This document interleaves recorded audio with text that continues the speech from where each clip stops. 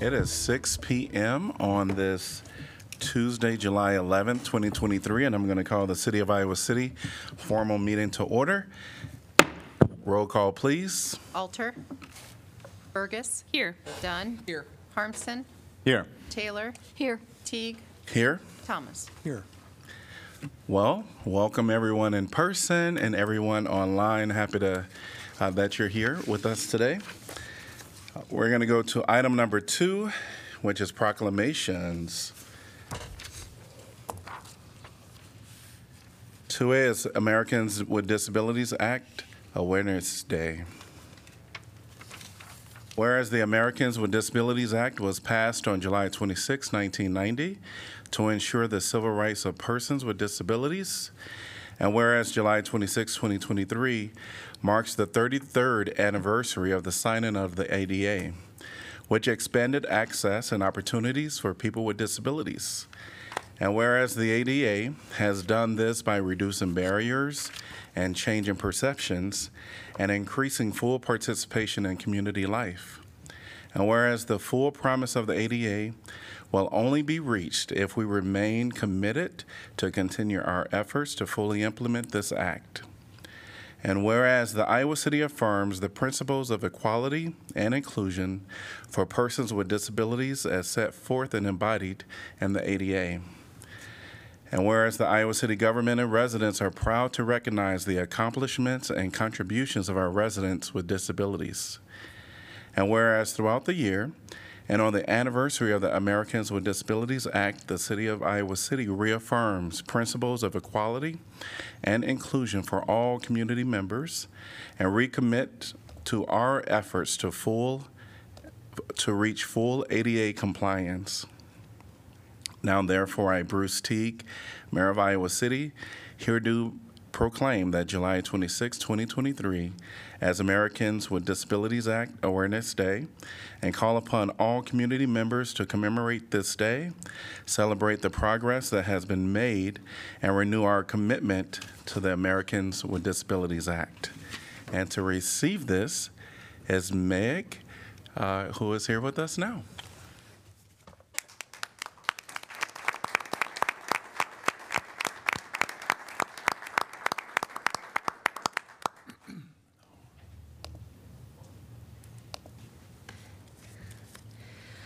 Hi, my name is Meg Stroback, and thank you for inviting me today to accept the proclamation in honor of 33 years of the ADA.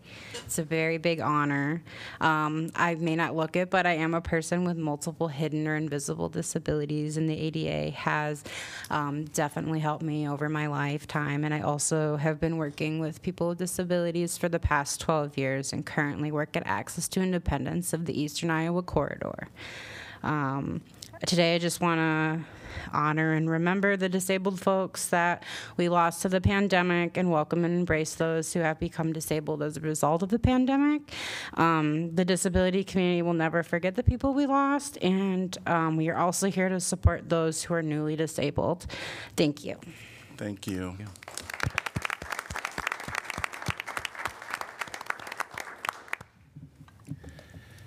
We're on to our consent agenda, which is items 3 through 7. I want to get a motion to approve, except we will remove item 6L for separate consideration. Can I get a motion, please? So moved. Done. Second, Thomas. All right. Anyone from the public like to address this topic? If you're online, please raise your hand. Seeing no one in public or online. Council discussion. Roll call, please. Thomas, Yes. Burgess, Yes. Dunn, Yes. Harmson, Yes. Taylor, Yes. Teague. Yes. Motion passes 6-0. Could I get a motion to accept? Well, let me get a motion to approve consent agenda item 6L. So moved. Moved by Burgess, Second. seconded by Harmson. All right. How do we? Who seconded? You I don't seconded? care. If Oh. you did too, John, that's fine. To approve it. Well, no, All right, Harmson seconded. Anyone from the public like to address item number 6L? Do we? Seeing no one in person or online, council discussion. And actually, before we go to council discussion, I'm going to invite staff maybe to comment on this. Yeah, I'm going to go ahead and ask staff to come on up. Tyler's going to present to you a little bit on this, but just by way of background, this is a future CIP project that is in our budget. It's the reconstruction of North Gilbert Street. And we held a neighborhood meeting last fall, went through the scope of the improvements with the neighborhood. I think probably the reason it's being pulled is to discuss the sidewalk impact. Just to be clear, that's not what's being considered tonight, but we can provide the context on the design decision. So tonight, Tyler's going to show you the areas of property acquisition and discuss the reason for those property acquisition needs. We expect to have more design information later on in the process. And of course, we follow the Complete Streets policy in our design. We prepare for that, but ultimately your decision is you're going to have to decide on whether you want to pursue sidewalks on both sides of this corridor, one side of the corridor, none of the corridor. We'll present you with the information on the impacts of that decision. And of course, you'll hear from neighbors at that time too. But for now, I'll turn it over and we can get a little bit deeper into the weeds on this project with Tyler. Welcome. Yeah, thank you. Oops. Let's see if I can get this to work here. Yeah, so this is for a future project that we're looking at construction in the year 2025. And this is for a section of North Gilbert Street that goes, includes the intersection with Brown Street and goes all the way up to Kimball Road. Tyler, can you scoot a little closer to the mic or pull it up a little? I'm Thank sorry. you. I'll start again here. So this is, can you hear me? No. Okay, that sounds good. Okay, so this is for a future project that's planned for construction in the year 2025, and it's for a section of North Gilbert Street that includes the intersection with Brown Street, and will go all the way up north to Kimball Road. And with this project, we're looking at doing a new street there, so it'll be new pavement. This will also include a sanitary sewer. This will include the sidewalks. It also includes new storm sewers. And then also as another item there, it also include utility undergrounding as part of this project. And that'll be getting those aerial lines on the poles there, be burying those underground. Okay, so this project's been evolving a little bit with time here, and there was another smaller project that was to address a drainage issue at the corner of Kimball Road and North Gilbert Street, and that has since been lumped into this project. And with this project here, we're looking at doing a right-of-way acquisition for this little corner of 250 Kimball Road. And the idea behind this there is that over the years, we're trying to address a drainage issue where stormwater will come down Kimball Road, flowing downhill, and will actually cross the intersection with North Gilbert Street, and will end up ponding where this sidewalk curb ramp is located. And you can kind of see with the photo down the left-hand corner there that there's that leftover rock from that stormwater has since passed and is dried up. And we're looking at the opposite side, which would be in the other photo on the right-hand side. It'd be a small spot just behind the utility pole there. And the idea behind this is that we like to put a curb along this location where the sidewalk is currently right now. And the idea is to help deflect some of that stormwater so we're not having the drainage issue at this location. And part of that there would involve moving the sidewalk over to the south. And on the west side of the intersection, there's enough room to put a sidewalk there for the crossing, but on the east side, it's a little too congested, and that's where private property is located. So this right-of-way acquisition would be just for where the crossing's located for the sidewalk, and then that sidewalk eventually tie back in to the current sidewalk that's along Kimball Road. The other property acquisition is near the curve along North Gilbert Street, and this would be at the addresses of 828 North Gilbert Street and 908 North Gilbert Street. And this was something that was brought up at the last public meeting that we had back last November. And this was actually proposed by the current property owner of a way to, if we were to acquire some property there, we can actually move the curve of that street there and make it a little bit wider so it's not so much of a sudden curve and a sudden drop around that corner. And right now, these are 2 photographs. The first one there at the lower left there is just a little bit further back to the south, and the other one's just around the curve. And it's just kind of a tight spot to be driving there. It's a little sharp, and there's that sun drop there. And with a little bit of property acquisition, which shown in yellow there, would allow us to curve the road a little bit at that location so we can help ease that radius. And I'm going to go back 2 slides here just to show. So this was just the general area, and this would include, so there you have those 2 right-of-way acquisitions there. The other item that would be covered by the agenda would be any temporary construction easements. So this would be for any work that would need to be like on property to remove a tie-in to a driveway or any kind of sidewalks that are connected to people's homes. This is basically just for us to get access in there to do the work, to tie in properly at a good location versus trying to make shift somewhere else within the right-of-way. So that would be the other item that's associated with that. Okay.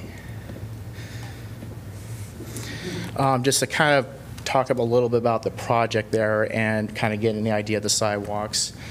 So right now, there's 2 sections of the right-of-way. The southern area has an 80-foot wide right-of-way, and the north side has a 50-foot right-of-way. And within this project corridor, there are items inside the right-of-way that may conflict with where we put sidewalks or where we put the street, or if there's any plantings or retaining walls that may conflict with how we construct the improvements.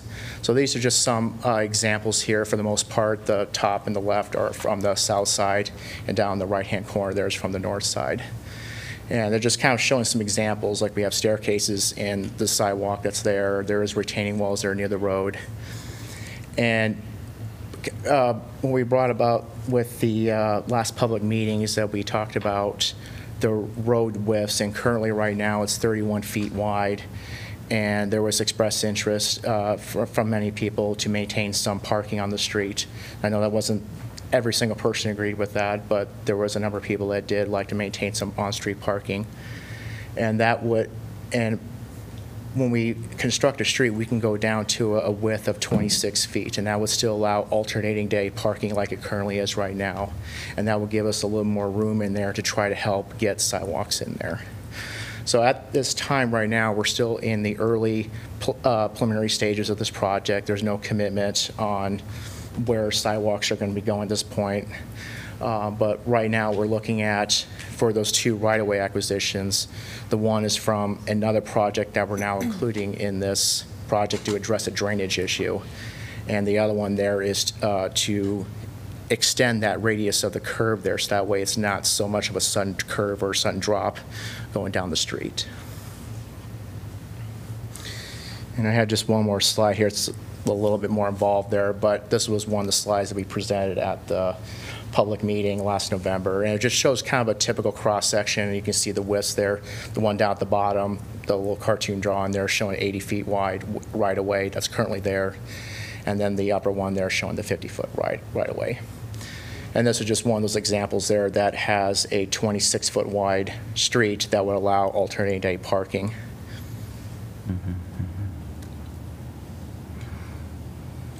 That's the last slide that I have for this presentation. Is there any questions specifically?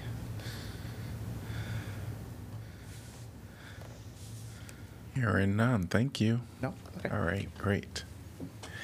Council discussion. Well, I just wanted to report to the council that I did contact some residents who live along North Gilbert after seeing this in the consent calendar and asked if they were aware of the fact that this resolution was going to be considered tonight, and they were not aware of it. And their understanding of how the process was going to proceed was that there was some time, they were not expecting it at this particular time that such a resolution would be considered.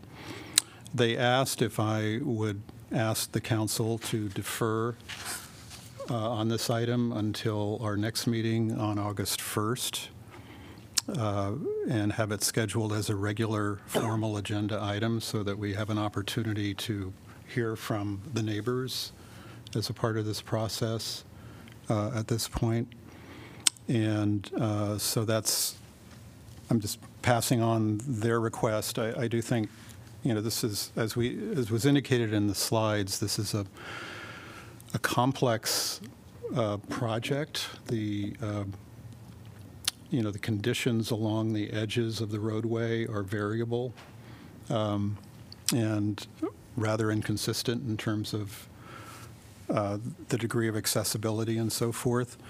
So I'm hoping that the neighbors will have a chance. I don't think anyone on council has actually heard from them to voice their concerns as we move forward with the project. I'm not questioning the need for the project. Anyone who's ridden on North Gilbert knows it's probably one of the worst paved streets in Iowa City, or certainly second to none. And so the work needs to be done. I just am hopeful that we can develop a process for this so that there is a sense of that the neighbors are being listened to. That's what I was hearing over the last couple of days was, they're concerned that their concerns are not being heard. And so I'm offering, I offered to them that I would ask the council to consider deferring so they had an opportunity at this point to make comment. Question I have for, go ahead. Sorry. a question for staff. Is there any immediate timeliness concern if we were to defer this to the next meeting? We're really early in the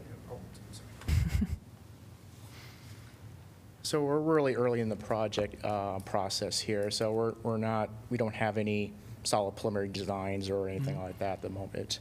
And we're doing construction. It's already been postponed to 2025.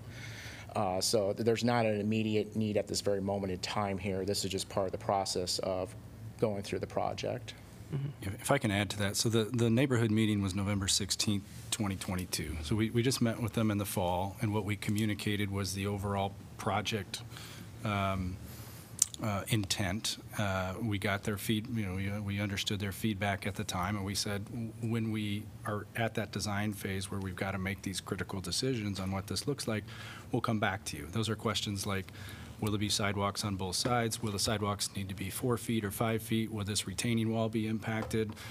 All of those things.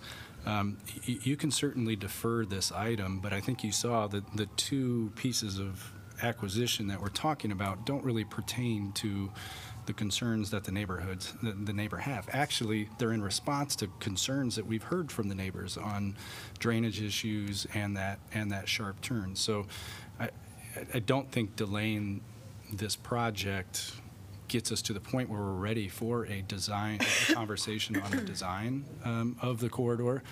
You certainly can, but I want to be clear, come August 1st, we're not going to have any more information to tell you what our recommendation is when it comes to the design of this project. I think the design question aside, it would probably just be, good trust building to bring people in and say, these are responses to your concerns, and you want to talk about it, go ahead. If not, we do what we do. Personally, so I don't have a problem with the deferment. Go ahead. Oh, thank you. I'm looking at the resolution that's in front of us, and I appreciate the explanation on. That's what I was going to ask, is the time frame and sort of where we are, because I heard you say, Tyler, we're not at design yet where those critical decisions would be made. So what's in front of us tonight is the acquisition of property to be negotiated with the property owners, and if that can't happen for some reason, then we can proceed in the process of figuring out, what adjustments we would make or how we would proceed with that. So I don't see this as an either or like an interfere. I don't see the deferment as necessary to engage the public input on those design questions. I think that will happen and, needs to happen. But right now we're just enabling staff to say, we understand the overall reconstruction will require these right-of-way acquisitions, so please proceed with that. Is that a fair characterization of what we're doing? Yeah, that's correct. And the only other comment I would make about a possible deferral is I would want to make sure we don't send the public the wrong message about what's going to take place on August 1st. That is, staff is not going to be here prepared to, lay out a design for they don't have it yet. And so certainly they can listen to what the neighbors have to say, on top of whatever was said in the November meeting and so forth. But I just want to make sure that everyone's clear about what conversations could take place on August 1st and what are premature. I understand that, and I understand your concern, Councilor Burgess. But I also agree with Councilor Dunn and Councilor Thomas. I'm still just a little confused by your pictures. It just shows those two corners that are possible acquisitions, or for certain you need that acquired. But on what I've been hearing is that towards Brown Street and along there, if indeed we decide on the sidewalks, some of that property is also going to have to be acquired from folks. And would that be a separate consideration for us, or is this a blanket statement that whatever you need to acquisition to do this project, we're approving? I'm confused. We are targeting the permanent acquisition of the two yellow hashed pieces in there.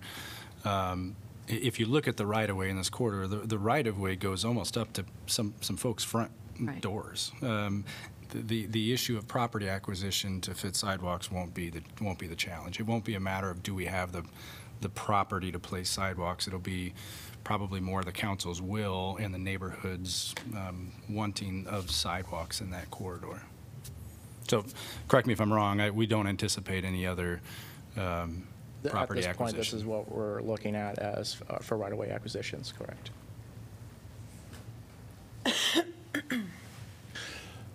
I think, given that we're talking about a very narrow bit of property acquisition for things like drainage, and that it's already, like, the property owners of the involved property are going to be the ones that, like, we're not forcing this acquisition upon them. We're not doing an eminent domain or anything like that. I think that sort of self-corrects.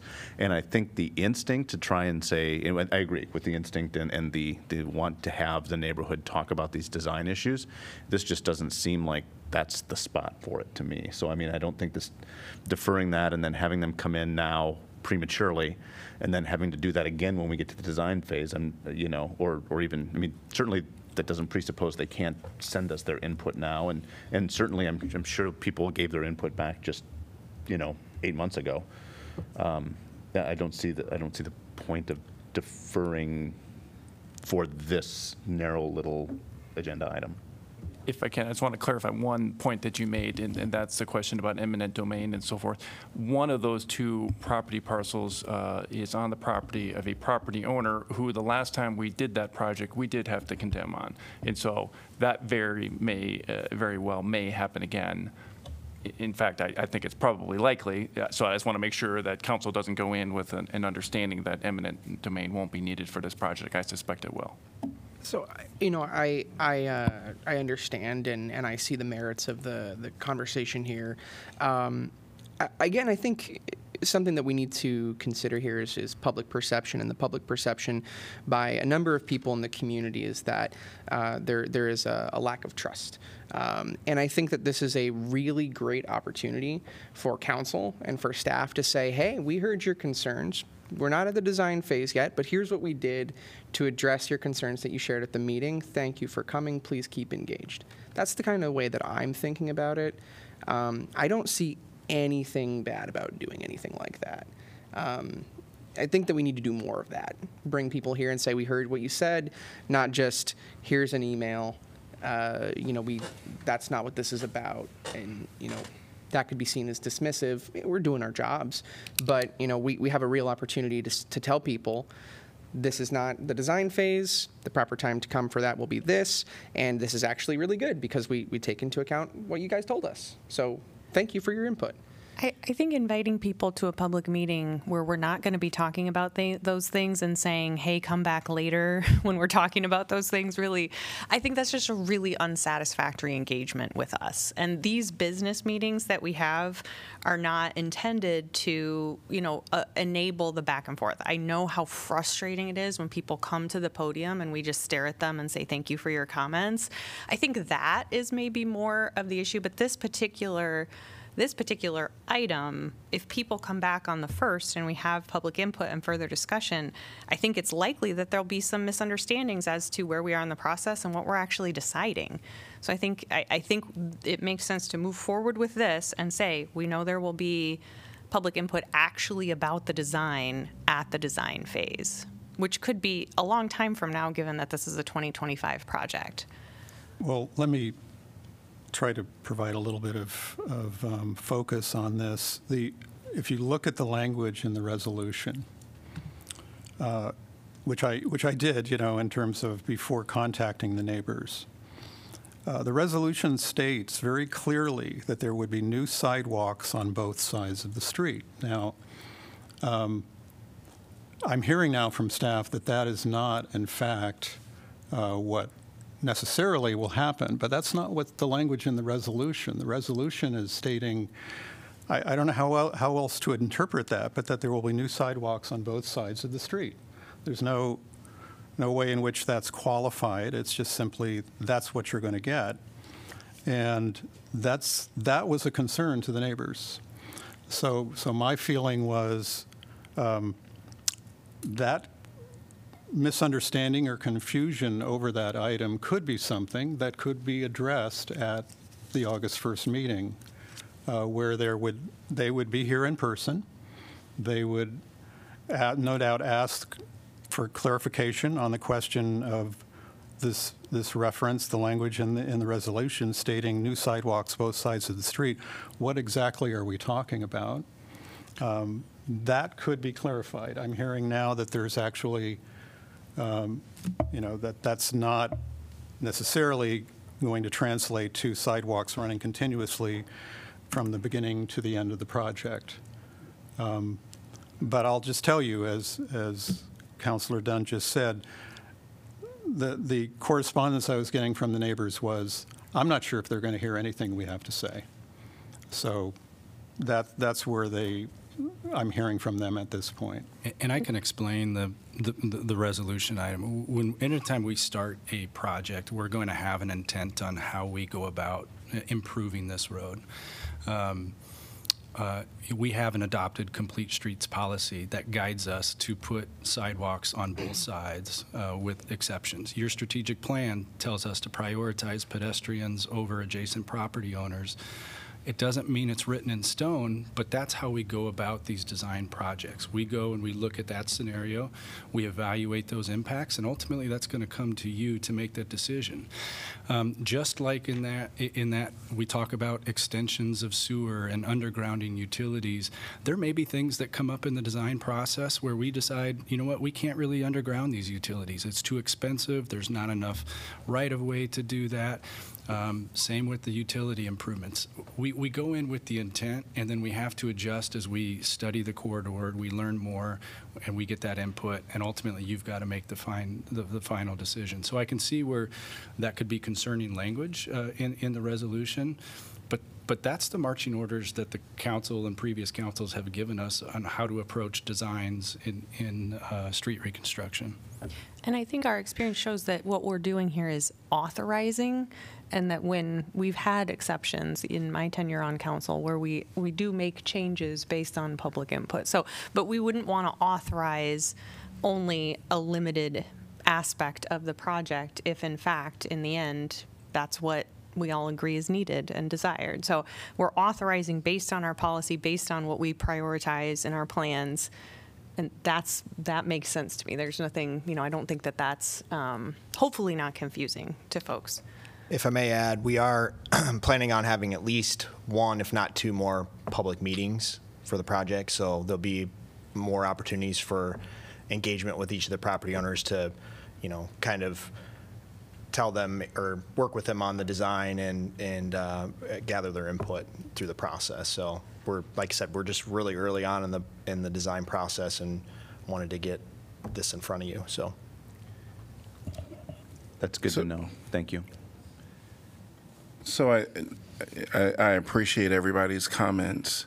What I think is unfortunate that we are talking about if we don't allow this deferment, that people from the public might feel like they're not heard.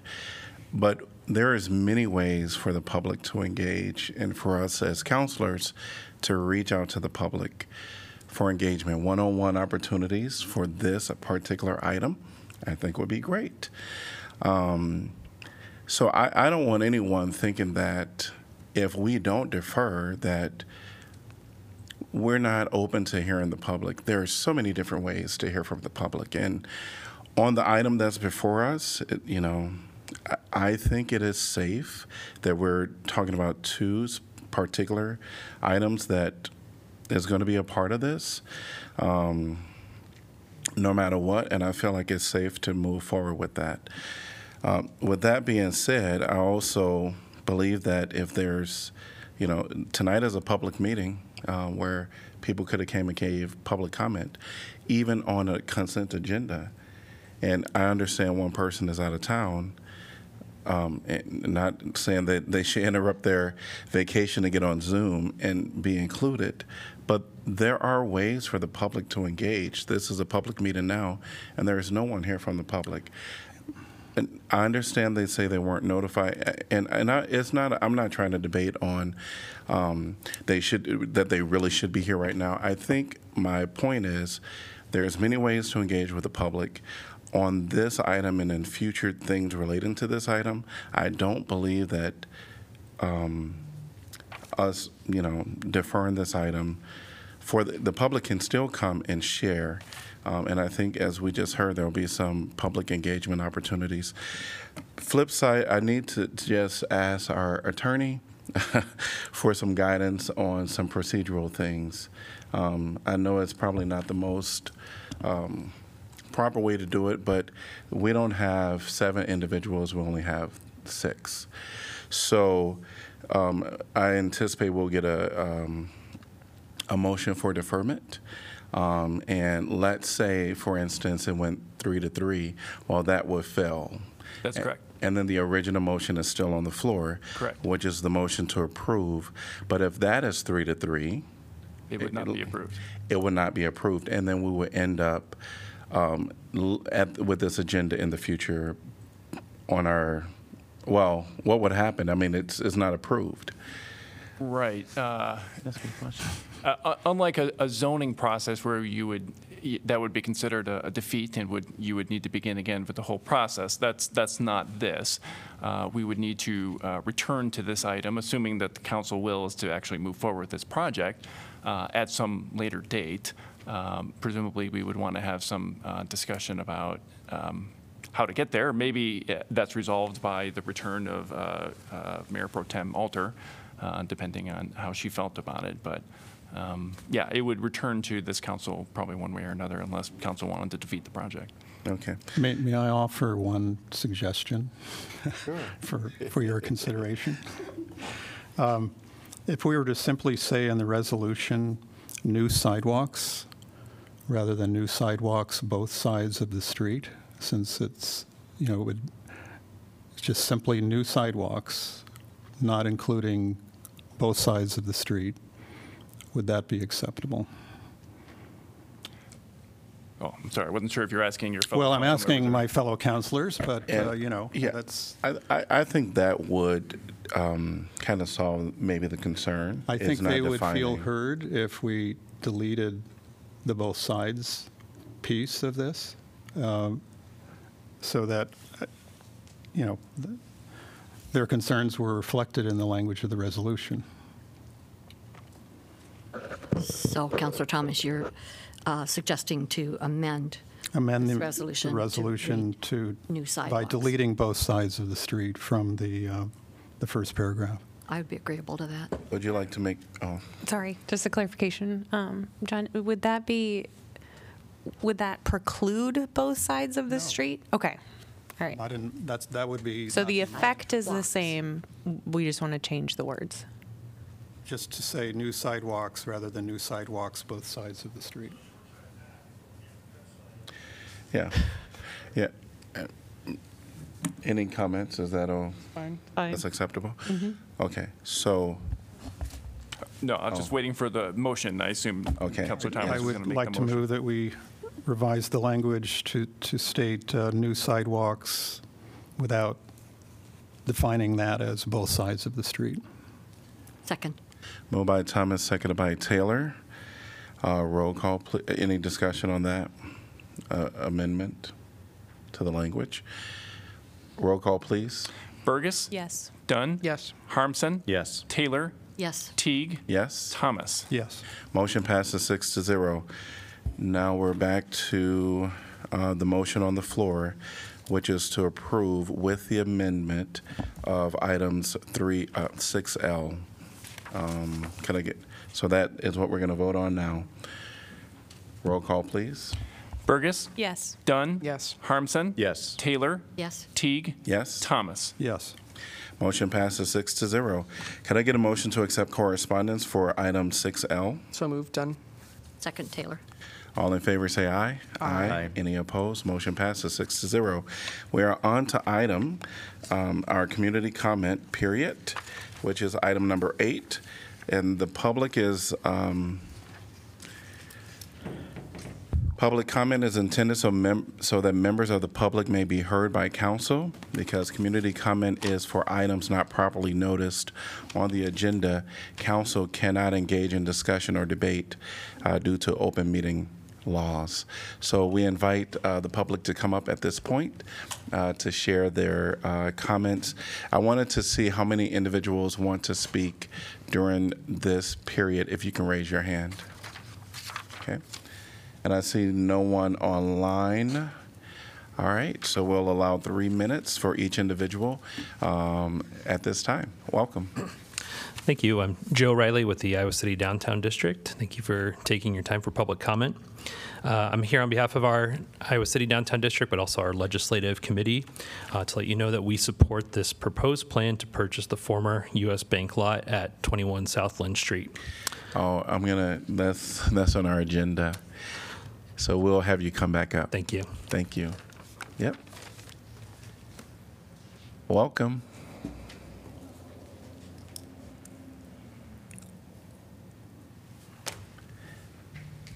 Please state your name and city you're from. Brandon Ross, Iowa City. Thank you, Mayor Teague and Iowa City Council members. I want to come here to speak to an issue that affects all of us and affects everybody in the world around, and it has to do with our U.S. military engagements in Ukraine, which is costing the world a lot of trouble right now. To U.S., it's our taxpayer money. We're sending $150 billion of weapons. There's climate change related. There's inflation. But maybe more important, there's 350,000 young Ukrainians who have died. That is kind of the upper end of the estimation. 350,000 Ukrainians have died. Most of them are young. From 17 to 59, Ukrainians by law have to be in the military and fight. And this is a whole lost generation of young people who will not be there for Ukraine. It's at World War I proportions of a disaster there. In the midst of this, our country, and I'm ashamed of our country, I'm a Democrat, but I'm ashamed of the Democratic Party, who just continues to beat the drums for war and comes up with slogans like, I stand with Ukraine, which is to say, I stand with the State Department, who is filled with neocons working in our Biden administration that wants a victory against Russia. The Ukrainians are just dying while we give them weapons, and I'm ashamed of my own party. I'm vastly ashamed of it. Our party has been an anti-war party at times. Right now, we're the most military party, and we're the most brutal party. Dr. Martin Luther King said, before he died, tragically, that the U.S. is the most violent country in the world. I wish that this could be changed by now, but it is not. Anti-war activists in Ukraine are shut out or arrested. Zelensky has canceled elections, so you cannot vote him out and get a peace candidate in. Zelensky has shut down 5 media operations and 11 opposition parties. Most of the world, most countries in the world, you will read, have supported negotiations between Russia and Ukraine. The one country that stands in the way of these negotiations is the United States. I am vastly ashamed of the Democratic Party. I believe that we need to call our White House and the Senate and Congress and demand negotiations and an end to this war. Thank you. Thank you. Welcome. Please state your name and city you're from. My name is Beth Fohl, and I'm from Iowa City. Thank you very much for the ability to communicate in this forum. I'm a member of the City Park Pool Back to the Future Steering Committee, dedicated to working as a community with the leadership of City of Iowa City to create a pool that provides a space that is relevant and inclusive to all City of Iowa City community members. I just wanted to take a moment to recognize that there's several of my fellow committee members here with me today, and if they so choose, they could stand and just show support for my statement this evening. I first just want to thank you all who have met, emailed, and conversed with members of our group. It doesn't go unnoticed, and we greatly appreciate your ability to work with our community to work together on the future of City Park Pool. Second is my understanding that there will be an open house meeting in the future, or maybe several meetings in the future, to discuss the future design of the pool. And I would like to suggest that these open house meetings function like a working meeting where breakout groups are paired with city staff and design staff so that there's a facilitated open discussion regarding the design of the pool, to allow ideas to be discussed, to learn from each other, as well as provide city staff and design staff the ability to communicate and hear everything from all aspects of the community. And that's pretty much it. I just wanted to thank you for your time. Great, thank you. Anyone else like to address council at this time during public comment on things that are not on our agenda? Great. Welcome. Please state your name and city you're from. Hi there. And there's also a sign in there. I'll do that. My name is Damon Terrell. I'm from here in Iowa City. I just became, I guess, associated by email with the group earlier today, so I don't know that I've been elevated to the central committee, but I just wanted to say, that I support the goals. I think it's a great idea, and I really support the idea of the interactive, iterative proposal to discuss these issues that she described. Thanks very much. Thank you. Anyone else before we close public comment? See no one else jumping up? No. All right. We're going to go to item number 9, which is planning and zoning matters. 9A, this is the county conditional use permit for 4201 Nursery Lane Southeast. A letter of recommendation to the Johnson County Board of Adjustments for an application submitted for a conditional use permit to allow a home industry at 4201 Nursery Lane Southeast. Can I get a motion to approve, please? So moved. Done. Second, Thomas. All right, and welcome, Danielle. Thank you, Mayor, Council. Danielle Sitzman, Neighborhood and Development Services. No presentation tonight, just a brief statement. This agenda item is for a motion to approve sending a letter of recommendation to the Johnson County Board of Adjustment for the application that the mayor just introduced for a conditional use permit at 4201 Nursery Lane Southeast. That's approximately 1 mile south of Terry Trueblood Recreation Area on South Gilbert or Sand Road Southeast.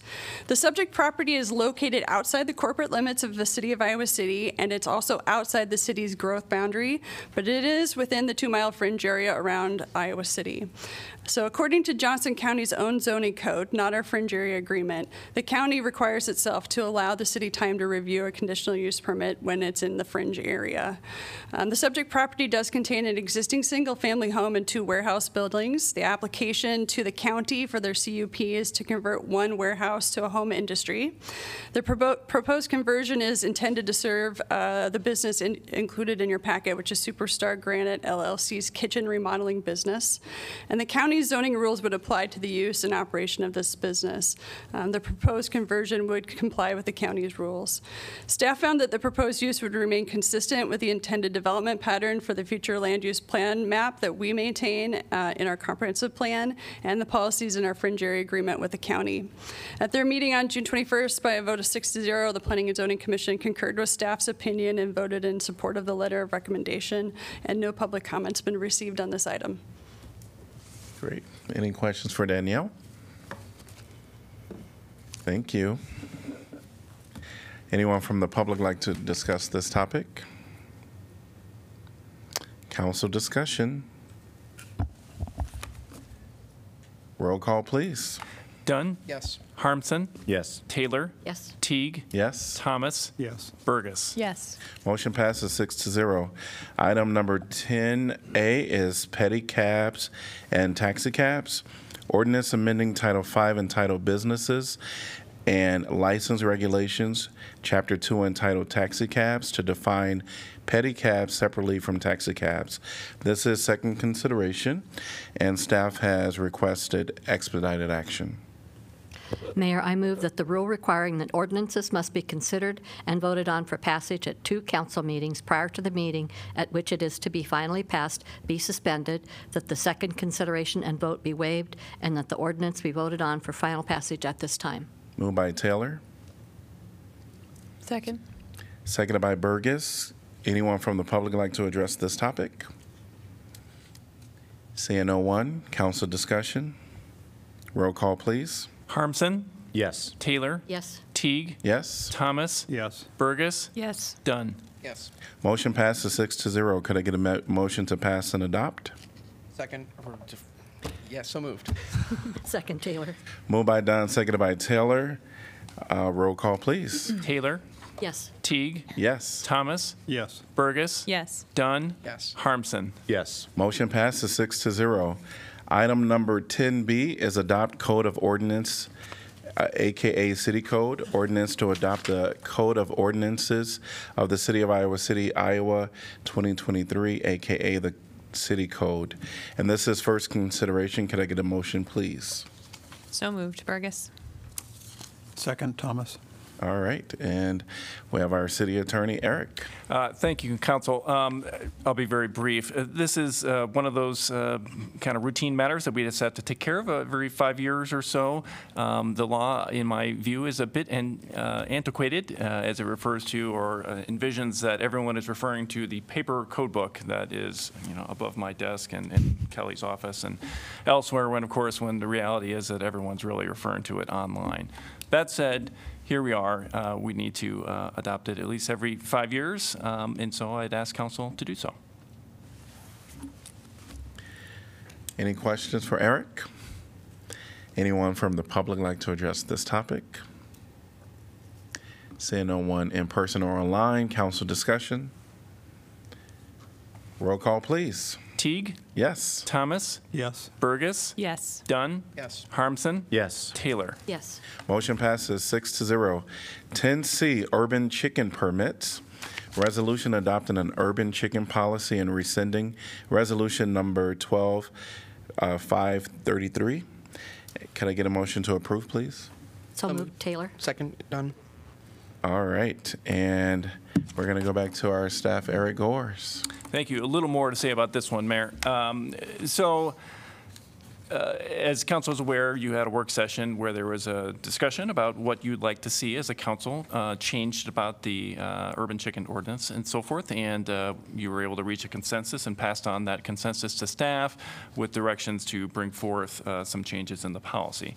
I'll note that the meat of the policy considerations that this council considered are actually contained in a resolution, the Urban Chicken Policy Resolution, as opposed to an ordinance. There is an ordinance that it speaks to this, but it basically says that all the rules are going to be found in the resolution. So it is this amended resolution that's before you today. Again, the highlights are a change to neighbor. Well, I'll say involvement. It went from neighbor consent being required to neighbor notification being suggested. The word neighborly was used in the discussions. So the language in the application or in the resolution that we've settled on is the applicants should notify their neighbors and so forth. And to be clear, there is no requirement to do so. Next major point is allowance for urban chickens in multifamily residences. And so we adjusted the language to account for the possibility of housing cooperatives and condominiums in addition to more traditional multifamily residential situations in which there's maybe one landlord who controls the whole apartment complex. There is the allowance for staff discretion to allow a coop in a side yard if the property lacks a backyard. Imagine corner lots. Again, discretion. We'd want to make sure there's proper separation and screening and those kind of things, and enough space for that to make sense. We made the change from 4 hens allowed to 6 hens allowed, and that was the last kind of significant change that was brought forth. I'm aware that Chris is here. If you have any more specific questions about the implementation of this policy or anything having to do with the actual care of chickens, I will gladly defer to her. But do you have any questions for me? The only question I have is, well, thanks for presenting this to council based on our conversation at work session. The only question I have is really related to the word should notify the neighbors. I think sometimes interpretation years down the road may get, debated a bit. I wonder if we would consider changing the word to encourage something more of that nature than should. I don't know if council is encouraged to notify their neighbors or instead of the word should. I don't, everyone's looking at me.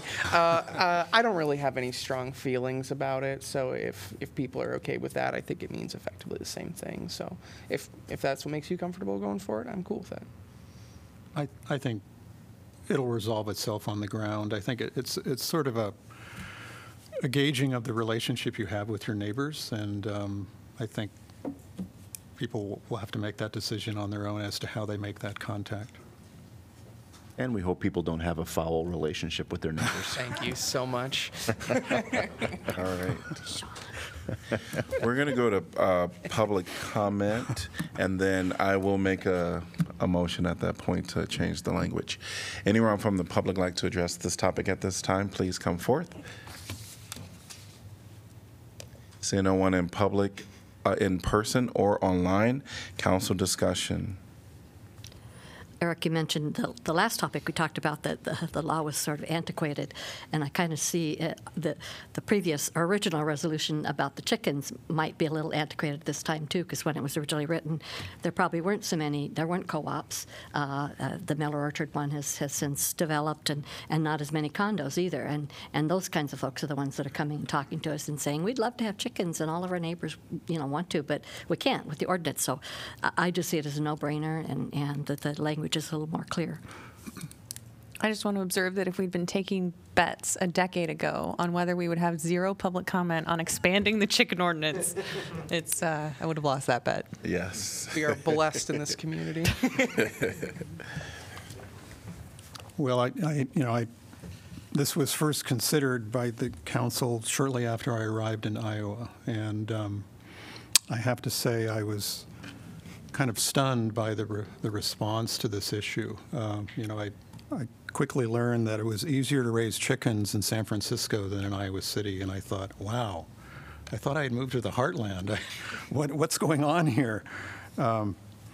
So it seemed to me a kind of a tempest in a teapot, and I'm really pleased to see that, you know, and thank Andrew Dunn for kind of leading this initiative, and you know, that we all agreed to the changes. You know, I certainly heard over the years from folks who were frustrated by the previous ordinance, so I'm happy to see that we've finally kind of brought things up to speed. And yeah, there aren't people out there anymore who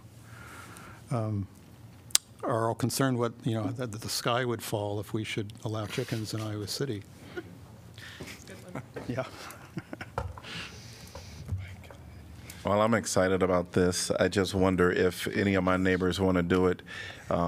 We have to go up to the limit. So how many eggs will equal to like the financial limit that we can accept as counselors? But anyway. Not very many. Yeah. Not very many, I know. All right. It's on you. Yes. If no more comments, I want to make a motion to amend the resolution language from should to are encouraged to notify. So moved.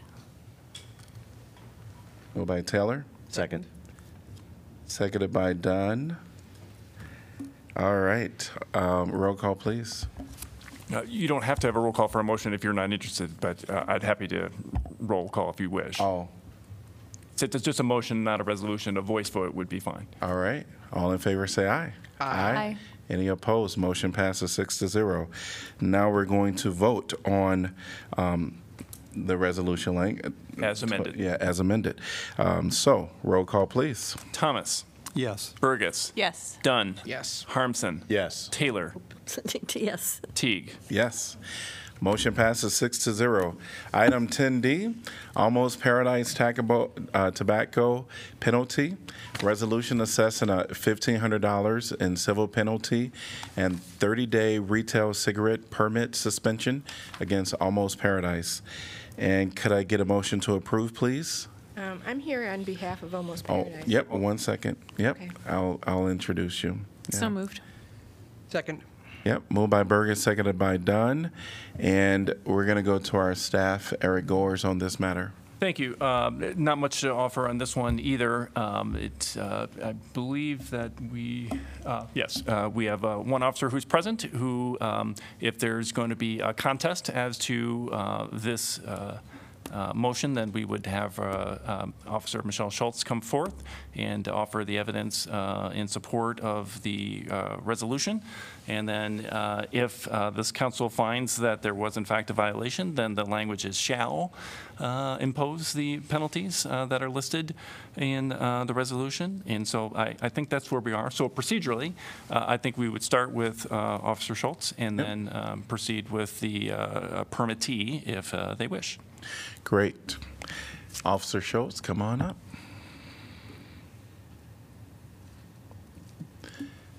Welcome. Thank you. A little short. My name is Michelle Schultz. I'm an officer with the Iowa City Police Department. I was conducting tobacco compliance checks on the 13th of May. We also have an underage individual who we don't disclose their name, obviously, but we give them strict instructions about what we're looking for. So they go into an establishment that sells nicotine products and asks to purchase something. If the clerk asks how old they are not to lie. They tell exactly how old they are, and everybody who does that is underage, under 21. If they ask for an ID, they give them their real ID, which indicates that they are under 21. And if the clerk tells them that they're not going to sell nicotine products to them, they just walk out, and that establishment has obviously passed the check. In this instance, the undisclosed individual walked into Almost Paradise, requested a nicotine product, and was able to purchase that. We had audio and video. This person was fitted with audio and video recording of that, and so we were able to verify who they spoke to, what happened during that exchange, and we cited the clerk for that citation. So, and it looks like the clerk, that person entered a guilty plea for the citation on the 6th or the 8th of June. So. Any questions? Thank you so much. All right. And then I'm going to invite Almost Paradise representative up to speak at this time. Thank you. Welcome. Thank you. My name is Shannon Walsh. I'm an attorney in Iowa City, and I represent the owners of Almost Paradise and several other businesses that they own. And I'm aware of the code, and I know that his options are limited, but he wanted me to come today and express his frustration. But first of all, I would like to say that from what I read of the code, he can strike one of his tickets if they've if the employees have gone through a training program, that the retailer training program, Iowa Pledge, and he would invoke that right now for this ticket. But he just feels that this is an extremely unfair process. He trains his clientele. He has signs all over the store, must be 21 to enter, to purchase anything. He tries to very clearly, and I have had discussions with his employees about, you cannot let anyone under 21 in the store, and you must check everyone's ID, even if it's your mother. You check her ID. And they're like, oh, of course we do. So, he's got this young guy who works there, and he got sloppy, and he got this ticket. And it has happened before, but, we're talking about this man's livelihood plus the livelihood of at least 10 employees in jeopardy because one young man made a mistake and sold. And I have children. I don't want my kids smoking or anything else of that nature. But he's just very concerned. He feels a little bit singled out. He owns other stores of the same nature, one in Coralville, one in Des Moines, one in Moline, one in Davenport. And the Iowa City store is always the store that's the problem, that they check and they find something, and it's, he just feels like he's being singled out to some extent. But, I've read the case law, I've read the statute, I know that your hands are tied mostly, but he wanted me to express his frustration. And, the downtown and all retail is suffering right now. It's very grim. Iowa City Marketplace, or Sycamore Mall, is on the auction block for the second time. The downtown mall is basically not a mall. Coralville Mall is desperate for retailers. Stores are closed all over the place. I spent 17 years in the East Coast, Washington, D.C. neighborhood as a commercial real estate agent and developer. And this market is bad, and I've never seen it worse. So, he's bringing business to Iowa City. He's opening another store on the Ped Mall and another store on the same street as Almost Paradise. So he's bringing businesses to town. He's paying taxes. He's being a good citizen. He's raising a family in the community. And he's just frustrated. And he wanted me to express that to you. And if, this particular ticket isn't struck because of the training option, he intends to appeal it all the way up. All the way up. So we'll see.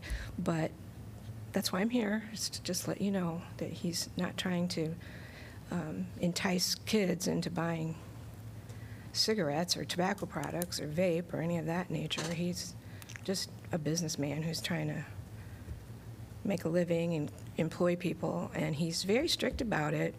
If you go to the store, and I invite you all to go, he's got signs all over the place saying, you must be 21. Right on the front door, big letters, you must be 21 to enter. So, he can't help but feel entrapped to some extent. And I know that in the code, that's not a thing, but he feels strongly about it, so that's why I'm here. Thank you. Yep, Ms. Walsh, I have just one clarifying question. You mentioned that your client wished to invoke the I pledge thing. Have you brought the employee in question certificate of completion? I have one, but I don't think it's, I'm not sure which employee it was. It was, looks like Steve Temby. I may be mispronouncing this person's name. I don't think I have his, but I know it exists because I can get it. Well, this would be the time. I know it would have been. Right. Actually, when we sent out our letter, that probably would have been the time, but certainly no later than tonight. And this was this clerk's second offense this calendar year. I noted. I don't know if he completed it after the first time or. That I can't answer. I don't know. But I know that he has, before he'll hire anybody, they have to finish this course. And, so I don't know why that kid is working there anymore, so I don't know why he was sloppy, but some people have theories about what he was up to. Yep. But Thank you. Any questions from council? Thank you. Oh, I'm sorry. I have a question for our attorney. Okay. Hi, Laura. Yep. Thank you. You can, yeah. So I have a question, Eric. If I can get him to bring it over. At this point, the council is going to have the discussion. Okay. Yep, on that. Thank you. Sure. Councilor Burgess. Does the guilty plea by the clerk inform our finding of the violation? Right, and I'm not hearing that there's any contest that the illegal sale took place. The employee, as Officer Schultz mentioned, pled guilty on June 6th of this year to the offense. I think that's pretty dispositive. Thank you. Anyone from the public like to address this topic? Seeing no one in person or online, council discussion. As a longtime healthcare professional, I'm sorry, but smoking, I've seen the effects of it, the negative effects of it. It's terrible. And I've also seen in this community an increasing use by young teens, young kids, and the vaping. And I was just told recently that you've got to do something about this vaping in this town and the vaping by the young children. And if we encourage this kind of thing, the sale, when this person knows that they're not supposed to do that, I think, there has to be some consequences and infractions. And I think we're very transparent on the fact that you just can't do that. I mean, I'd like to see it not sold even to over 21, but especially the under 21s. That's just not right, and not to ask for ID to verify that. Again, I'm in favor of imposing this penalty.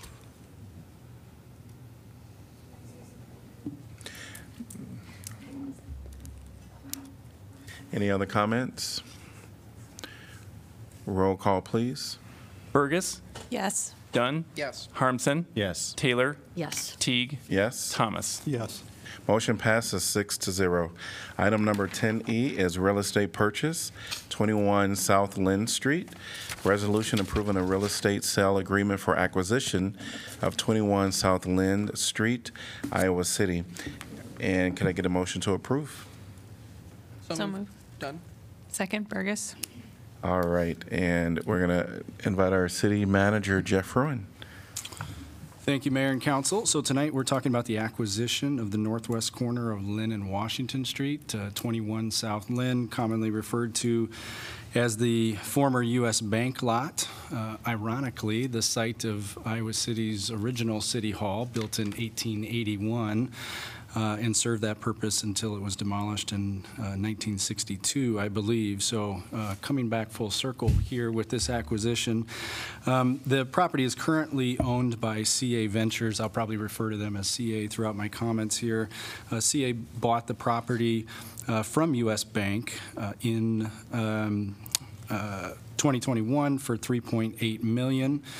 They promptly demolished the one-story bank building. You may recall there was a drive-through bank building and a large surface parking lot. They promptly demolished the building and tore out the pavement, and it's currently fenced off and has been in that condition for quite some time. CA's intention was to build student-oriented housing in that location. CA is the owner of the Rise at Riverfront Crossing. They also developed the Latitude in Coralville's River Landing, which is since sold and rebranded. But they went through the process of getting a site plan approved by city staff. The property is already zoned CB10, so there was no council consideration, but they advanced the project all the way to the building permit stage, so put quite a bit of time and energy into developing their concept. Earlier this year, staff began fielding inquiries from folks that were interested in potentially buying the property from CA, and that was much to our surprise. But as we started to talk with folks, we heard a lot of interest for similar student-oriented housing. We also started to get a lot of questions about enlarging the site through the acquisition of the properties along Washington Street immediately to the west there. And that's something that CA had originally approached us about when they were buying the site in 2021. Given the current market conditions, I think it's safe to say that student-oriented housing would likely be the resulting development should it go to sale on the private market, should the city not pursue this acquisition. As council knows, we put quite a bit of energy into creating opportunities for student-oriented housing in our Riverfront Crossings district over the past decade. And as a reminder, when we encourage that development in the Riverfront Crossing, it also kicks in our affordable housing efforts, where that is not the case in our CB10 zoning district. We've seen quite a bit of student housing built in Riverfront Crossing, so that supply of student-oriented housing continues to grow. We have two very significant projects under construction right now on South Dubuque and Riverfront Crossings, and on Myrtle and Riverside in the Riverfront Crossings district. Over the past decade and a half, we've also been very intentional about our efforts to diversify the types of uses downtown, from zoning restrictions on drinking establishments to different grant programs to invest in facades and encourage different uses. We've done quite a bit to diversify uses, allowing for more retail opportunities, office opportunities, while maintaining a strong restaurant and nightlife scene. We've also invested quite heavily in entertainment, arts and culture types of venues to ensure that downtown remains a place for both town and gown, and is appealing to everybody throughout the community. So through the acquisition of 21 South Lynn, we can work to identify the exact uses that we would like to see on that property. We can identify some high-level goals and partner with the private sector to develop that in a way that's going to add some long-term stability and vibrancy to downtown Iowa City. We do not have plans for this property. I want to be clear about that. We do not have any plans. We don't have any preconceived notions on what this may be. We just have confidence as a staff, and hope you share that we can facilitate and guide development that's in the best long-term interest for Iowa City. We do have a track record that I think we can lean on, most recently with the Chauncey property, in which the city had publicly owned property. We partnered with the private sector, and we identified uses that we'd like to see, and we were able to achieve that. We now have state-of-the-art entertainment. We have additional hotel rooms. We have office space, public housing, market rate housing, all in that building. And that started with the city controlling that property and articulating our goals for that site. You can go back to the parking lot that used to be across from the library that now holds the Bread Garden Market and Hotel Vetro, and the same story exists there with the city really guiding that development, thinking strategically about what uses could complement the existing uses downtown and strengthen the entire downtown area for everybody. Should the council approve the purchase agreement, we would likely close sometime in mid to late August. And my suggestion would be that we not be in a rush to go about developing this site. I think we first probably need to look back and study the processes that we employed for, say, the Chauncey, and decide if that's the same process or if we want to make adaptions to that process when it comes to this property. But we would likely, at our recommendation, would likely start the goal setting for the redevelopment of this process in 2024.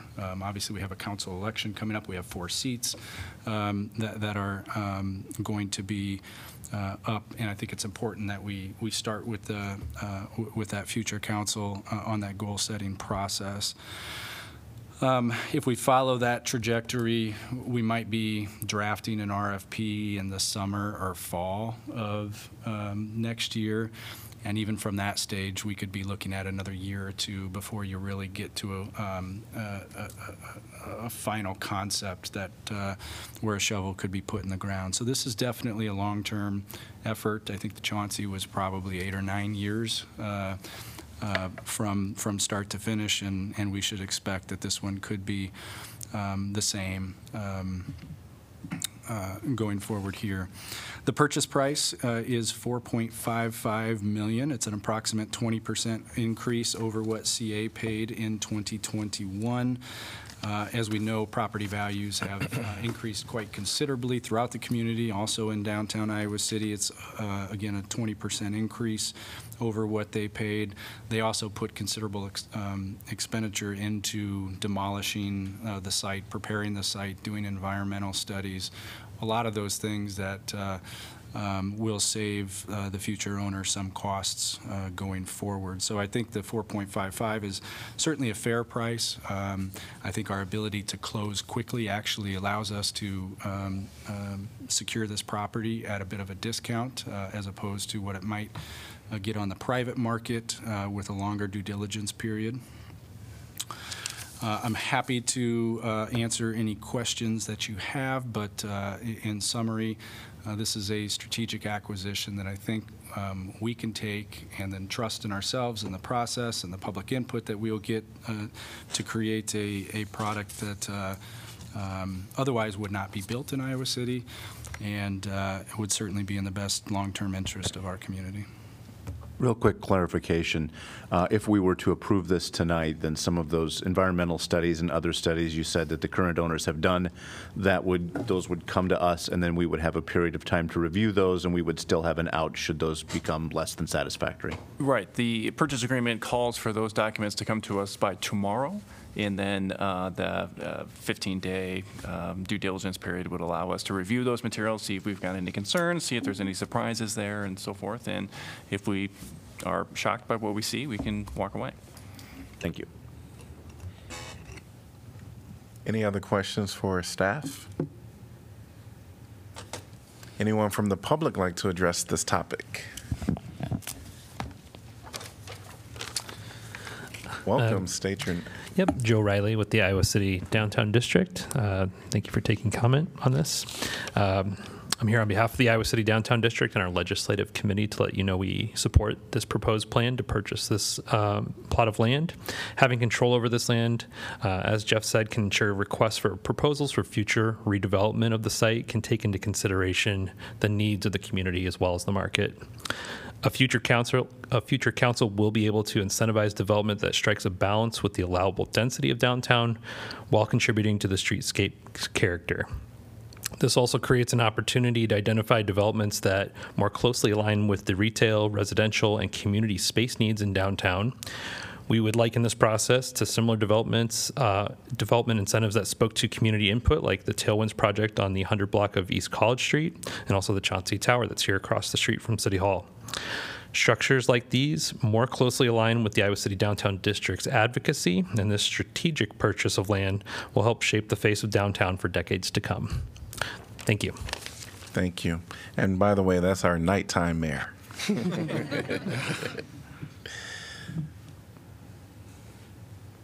Welcome.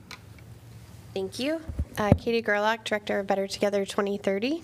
Thanks for your time this evening. As Executive Director of Better Together 2030, I'm here to register support of the City of Iowa City's purchase of 21 South Lynn Street, as described this evening, and for the reasons stated by city staff.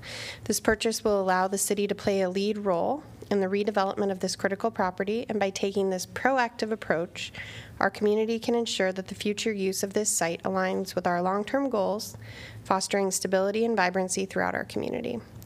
Without the city's involvement, market conditions will not produce a development that meets our vision, and we risk losing historic properties that contribute to the character and diversity of our central business district.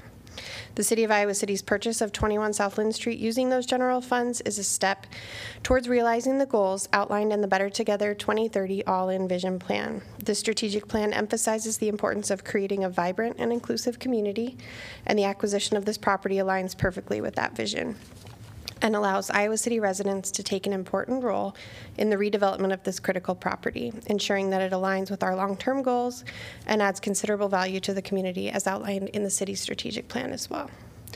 The Better Together 2030 All-In Vision Plan recognizes the need for collaboration between the public and private sectors in creating projects that benefit the community. Overall, the city's purchase of 21 South Lynn Street using general funds is a strategic decision that aligns with the goals and visions outlined, and it presents an opportunity to create a vibrant, inclusive community while ensuring responsible redevelopment and long-term benefits for our residents. Thank you. Thank you.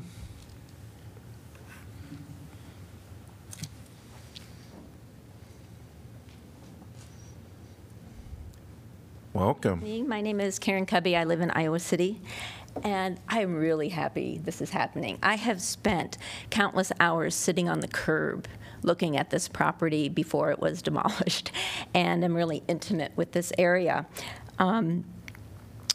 Having community guidance for the redevelopment here is very exciting to me. It's one of the last infill properties in downtown Iowa City, and so what happens here is really critical. So I'm grateful that, and I hope that this will be a unanimous and positive vote. There's so many things that I hope will happen with this project. Being able to talk about long-term residents in terms of housing, so I hope there's housing involved. Looking at affordable housing, looking at the materials that are being used to build this building, and long-term energy efficiency goals and other sustainability factors. The historic preservation aspect of it for me is really important, because when you really look at where it is and look on every side of this property, there are historic properties that were contributing properties for the new downtown historic district that the city applied to the feds for and was approved. So taking that into consideration is really critical. And then there'll be all kinds of height discussions, I'm sure, about this. And I'm hoping that if it is a taller building that was proposed by CA, a 12 or 13-story building, that design factors will be part of it to help mitigate the experience on the street from a tall building. So the other thing that I briefly want to mention is that that property looked really bad when people came to town for orientation and as new students. So I'm hoping it will be maintained by the city in this longer interim period. Maybe it could be maintained in a way that there could be short-term programming that happens in that space that we could talk to the downtown district about. So what are the opportunities in the interim for this space? I don't know, there might be too much money, but to look at it and at least have it presentable. And the only caution I have about the process of a public-private partnership is with the Chauncey, there was a process outlined and there was a matrix that council was going to use that they didn't end up using. And so I hope if you have a process outlined for the community that you follow it all the way through. because it does break trust with the community, or at least to explain why you may use a different process before the night of the meeting would be awesome. So make this happen, and I'm happy. Thanks. Thank you. Welcome. Good evening. I'm Nancy Bird. I'm with the merged entity of the Iowa City Area Development Group and the Iowa City Area Business Partnership. We will have a new name soon that will be much shorter, and I'll be happy to say it. But thank you for having public comment on this tonight. I don't want to repeat what my colleagues have said, but we're really pleased that staff has brought this forward as a really great opportunity for downtown Iowa City and the region as a whole. I think a lot of people don't fully understand the delicate ecosystem that is downtown, with the juxtaposition of the old historic buildings and what new buildings can bring to them to add value and clients and all the things for even the historic properties. So over the course of time, when some of these properties are left vacant or for the private market to take control of them, oftentimes you get outside investors. They don't fully understand the climate on the ground or the regulatory course, and they can stall out and sit for a very long time, which is hard on everybody when this is like, premium property that can be used for the community good. So you have the support of our organization, and I'm sure that there'll be lots of conversations about this moving forward. A couple things as you go through your goal setting to consider is that where possible, it would be great if you could use, I know it's not always possible, but to focus on local developers and local architects. I think downtown Iowa City is a center of design excellence. There's multiple firms and engineers that are really doing remarkable things, not only in Iowa City, but in the state and in the entire country. So tapping into those resources will be exciting. Then also just the opportunity to invite a number of uses into the mix, whether it's personal use or professional use, which I think there's a lot of opportunity out there even still for even those remote or office users that really want to be downtown and headquarter downtown, as well as the ground floor, which I think over the course of time, we have a lot of cultural venues downtown, and they've been very exciting uses. The retail segment still needs a lot of support and work, and I think that's a great place to put some of the efforts for the ground floor. In the past, working with CA in the past, they had devoted some component of the ground floor. At the time, the conversation was that they would devote some space for independent retail, which would really be great too. So we'd love to be a partner with you and explore some of the goals that you'll be setting for the project. And I really hope that you approve this unanimously tonight. And you have a really great partner with the Downtown District. They really are the voice of the downtown, and they are there for all the things that the community, I think, will find exciting as well. So I encourage you to look at their website and all the reports that they've already done as you go through your goal setting. Thank you. Thank you. Anyone else like to address this topic? Seeing no one in person or online, council discussion. I'm very much in favor of this. I've got 4 reasons, and I wrote them down. So, the first one is the community-focused development. What's already been touched on today. We can make sure that this project does good things for the people that are on the ground here in Iowa City. Second is it's timely. Things are not going to be on the market forever. Third is it's a solid investment. One of the discussions that has yet to come up, and I'm sure will be, is if even if we go into this with the best of intentions and things that end up not working out, or there's not the money, or there's not the political will, this is still an asset that we can then, go back and we can sell it and we can get the money of the taxpayers back. So I think it's low risk. I think it's great for the community. And my final reason is it's a continued precedence of council using our community's shared capital for common good, which is something that I am very thankful that we're hopefully going to do today. Thankful for staff giving us the opportunity to do, and something that I'd like to see more of. So yeah, I'll be voting to support this. I agree with Councilor Dunn. I don't really have anything to add. I think the community aspect is really critical, and I think apropos some of our other discussions, it's helpful to know from the very beginning that the entire process will have many opportunities for people to come and let us know what they think and to prioritize and that kind of thing. So as long as we are led by our strategic plan and hear all of that input. I just think that there's incredible opportunities for what could happen in that space, and I'm grateful that this was brought forward so that we can take that proactive approach and seize the opportunity. I too am quite pleased with where we are at this moment, and I do recall, and maybe Nancy, you can remember exactly when you and I were walking around in the downtown, and I kind of posed the question to you of perhaps the city should acquire this site because it had been sitting vacant for so long. And I think you said, well, I'll look into the status. And it was then I learned that CA Ventures had made an offer on the property. So that was a very bad day for me because of, as we know, the case of the market directing development in a manner which was not going to be consistent with a community vision on arguably one of the most important properties in the downtown. So the fact that we had a chance to purchase it, I'm extremely grateful that, we have it, and optimistic that, the community values will be revealed as we go through the process. And there was some good comments that we heard from you all tonight on what some of the aspects of that might be. But again, it's, I think, a great day. I'm quite happy to see the city being more proactive and not simply expecting or relying that, the private markets will deliver projects that will be supported by the community as a whole. So I think we really, we did the right thing, and, I'm confident that we'll be able to realize the vision for the property.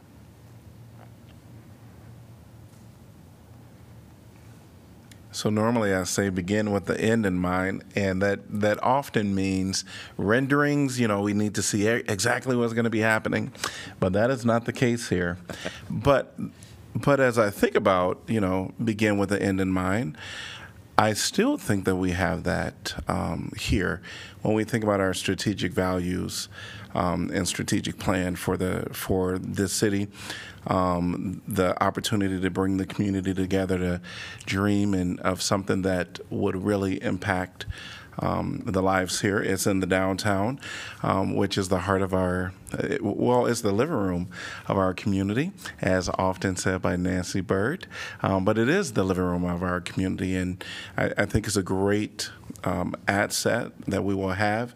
We are using our general fund reserves, which will still keep us within that 25 to 35% range of revenues that we want to maintain. So I feel comfortable moving forward with this, and so I'll be supporting it tonight. Roll call, please. Can we say one more thing? Yes. Yes.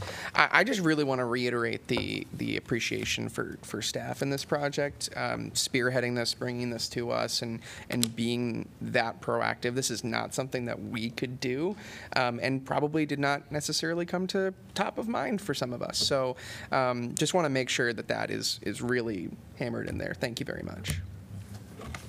Thank you. Roll call. Burgess? Yes. Dunn? Yes. Harmson? Yes. Taylor? Yes. Teague? Yes. Thomas? Yes. Motion passes 6-0. We are on to council appointments. Item 11A, Ad Hoc Truth and Reconciliation Commission. And tonight we have 3 different commissions that we're going to be discussing. So what we normally do is just we'll go through each one of them and kind of determine who we'll have as our person. So we'll start with the Ad Hoc Truth and Reconciliation Commission. So there are 2 vacancies to fill an unexpired term from appointment date to December 31st, 2024. And Two male requirement, I believe. mm-hmm. Mr. Mayor, go ahead. Oh, go right ahead. Yeah. I was just going to say to launch into this. It's a 2-male requirement. I think there's only 2 males that have submitted. I'm sort of torn on this, and I'd love to hear from the rest of my my fellow council members. On the one hand, this is a commission that we want to get things done, and it's on a clock, so we want them to be able to get quorum.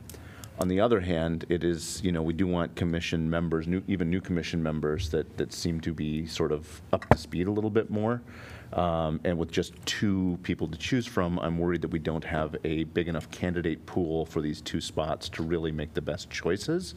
So I'm a little split on this, and so I was kind of wondering what my fellow councilors were feeling, and if maybe they also feel a little bit like we maybe want to send this back out for more, give it more time, like reopen the submission date for applicants. Just a thought to throw out there.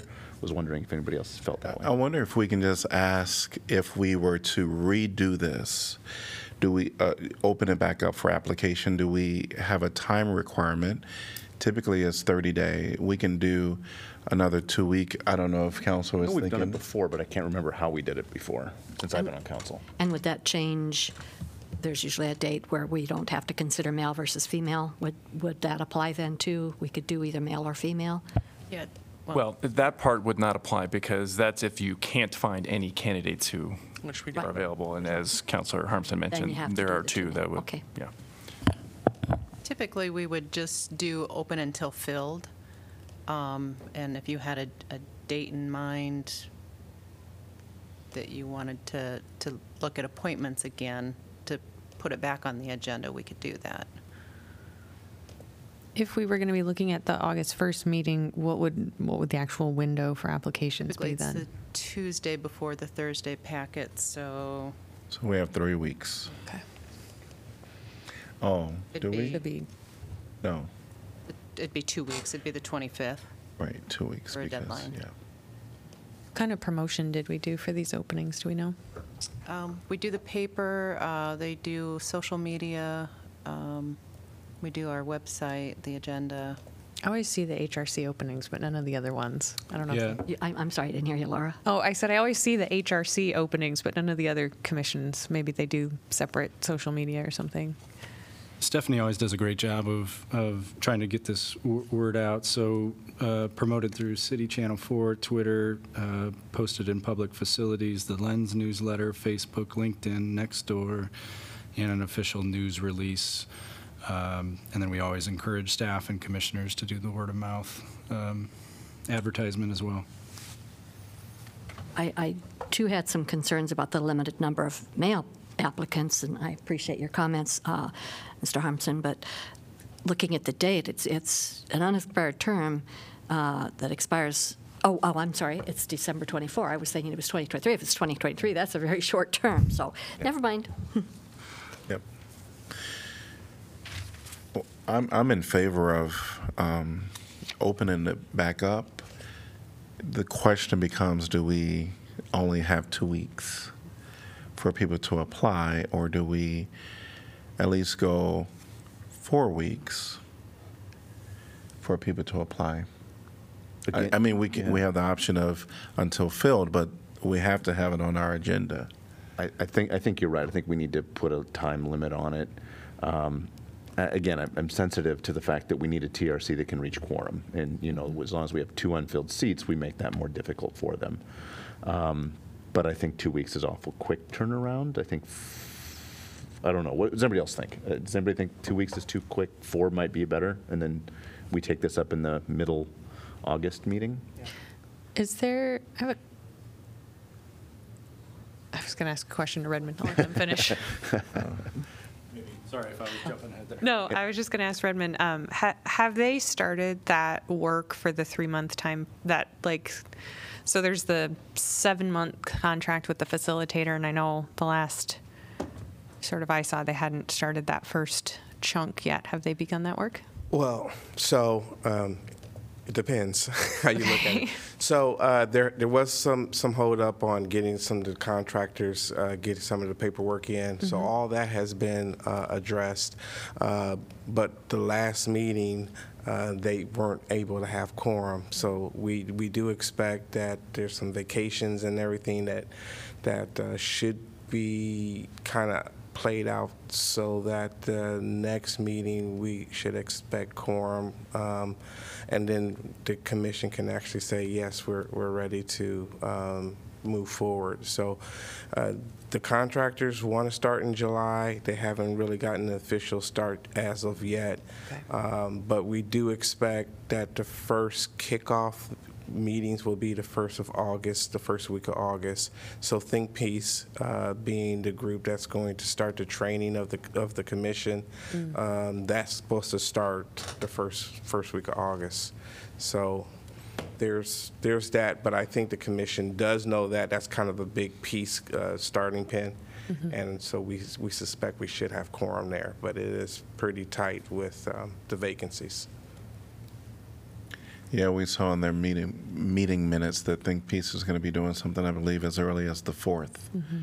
And that's going to be some, I think, 5-hour trainings. I think there is an urgency here. So I almost feel like we need to suggest August 1st, well, have August 1st, get back on our agenda and try to do what we can to get the word out. And if we find, in that moment that we still aren't comfortable, then we're not comfortable. That makes sense. Okay. Yeah. All right. So we're going to defer this, open it back up, and then City Clerk will put it back on our agenda. All right. We're going to move on to the next. And I think we don't really need a vote on that. I mean, that's just a... Yeah, I think that's fine. Yeah. Great. We're going to move on to item number 11B, Historic Preservation Commission North Side. This is one vacancy to fill a 3-year term, July 1st, 2023 through June 30th, 2026. And this is no gender requirement. I think there's only one applicant for this, right? So. And she's already serving. She's finishing her term, yeah. And our people, yeah. Yep, sounds good. The districts are a little bit hard. So, yeah, so it looks unanimous to reappoint Deanna Tolman. All right, we're going to move on to item number 11C, Human Rights Commission. One vacancy to fill an unexpired term upon appointment through December 31st, 2025. And we have one male requirement here.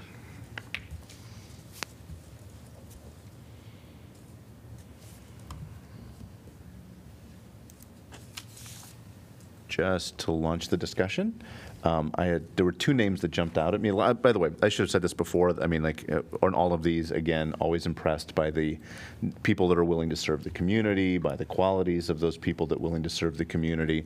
Should probably make clear that for the last, the TRC was not meant to be a slam or a slight against the 2 male candidates. It just feels like for that position, I feel like we should have a few more to more to choose from for something like that with the work that has to be done. HRC, same thing, a number of really good candidates. 2 that I would like to throw out there for consideration that jumped out to me, especially out of an outstanding field. TJ Dedu Norris, if I pronounced that correctly, was impressed by some of their art practice and teaching. I thought those jumped off the page at me a little bit. I thought that was a female.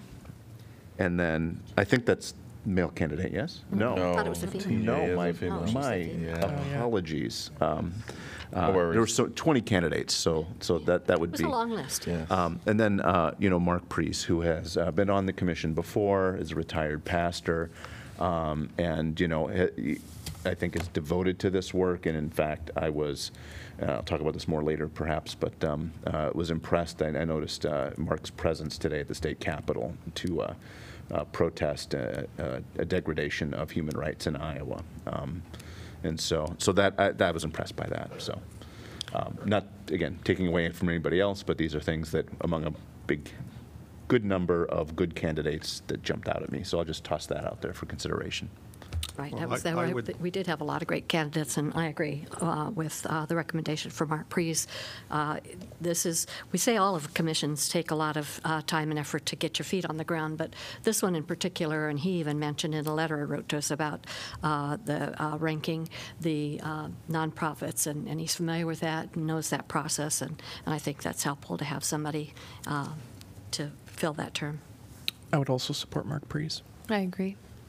I do too. And Mark also, he's retired now, but he was the minister at Zion Luther over in the North Side neighborhood and showed a real concern for the neighborhood, which was, certainly appreciated by the neighborhood residents. When there were issues in the neighborhood, he was right there on them. All right. It appears that we have our two commissions, the person selected. So could I get a motion to approve for the Historic Preservation Commission North Side, Deanna Tomain, and for the Human Rights Commission, Mark Prees? So moved. Second. Moved by Burgess, seconded by Harmson. All in favor say aye. Aye. Any opposed? Motion passes 6-0. All right. And then we are on to items number 12, which is announcements of vacancies new. Community Police Review Board, one vacancy to fill an unexpired term upon appointment through June 30th, 2026. Applications must be received by 5 p.m. Tuesday, August 29th, 2023. Could I get a motion to accept correspondence? So moved. Second. Moved by Dunn, seconded by Burgess. All in favor say aye. Aye. Any opposed? Motion passes 6-0. Item number 13 is announcements of vacancies previous. 13A is Planning and Zoning Commission, one vacancy to fill an unexpired term. Parks and Recreation Commission, one vacancy to fill an unexpired term. Applications must be received by 5 p.m. Tuesday, July 25th, 2023. Historic Preservation Commission, East College Street, one vacancy to fill an unexpired term. Historic Preservation Commission, Jefferson Street, one vacancy to fill a 3-year term. Historic Preservation Commission, Woodlawn Avenue, one vacancy to fill an unexpired term. Vacancies will remain open until filled. Item number 14 is City Council information. I'd just like to remind people that the South District Diversity Markets have started every Saturday from 3 to 7 p.m. If you missed that last Saturday, come again. There's some wonderful vendors, some great food, and just fun to be around. Also music, wonderful music, so at Pepperwood Plaza. So I would encourage people to do that. And we had all this great talk about downtown Iowa City, and I'd remind people that Sidewalk Days are this weekend. So come out and support our businesses down there, many of whom are minority or women-owned, so get out there. Well, a couple of things real quick. First of all, thank you to Katie Gerlach and Better Together 2030 and all of the people that partnered for the 3D printing house project and the tour that we had last Friday down in Muscatine. Was able to go down to that and check out the in-progress first home that they're doing in Muscatine. Of course, everybody on the council here remembers we're looking at doing a similar project here that we've approved in Iowa City coming up sometime in the future. They're not too far from where Blackstone, that neighborhood up there. And thank you to all the city staff and Deputy City Manager Redmond Jones was there as well. And did I forget anything? Other than just to mention that we had a chance to go and look at it in person. Yeah, and it was cool. And it was pretty cool. I mean, I'm kind of a techie, so it was kind of cool to see. But hopefully that'll be a technology that will help us in our quest for affordable housing. Mm-hmm. Second thing is, I think by the next time we meet, it will be free to ride buses in Iowa City.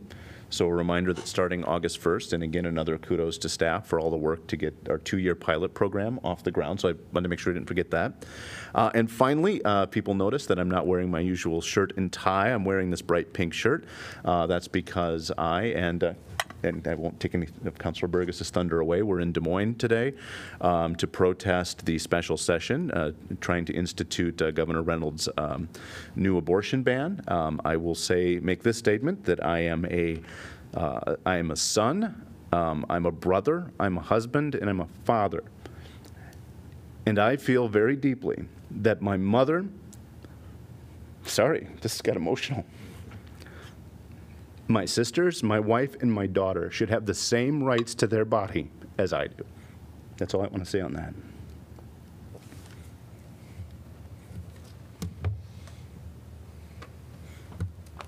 Very emotional, and I know that everyone on this council supports that and have those same feelings.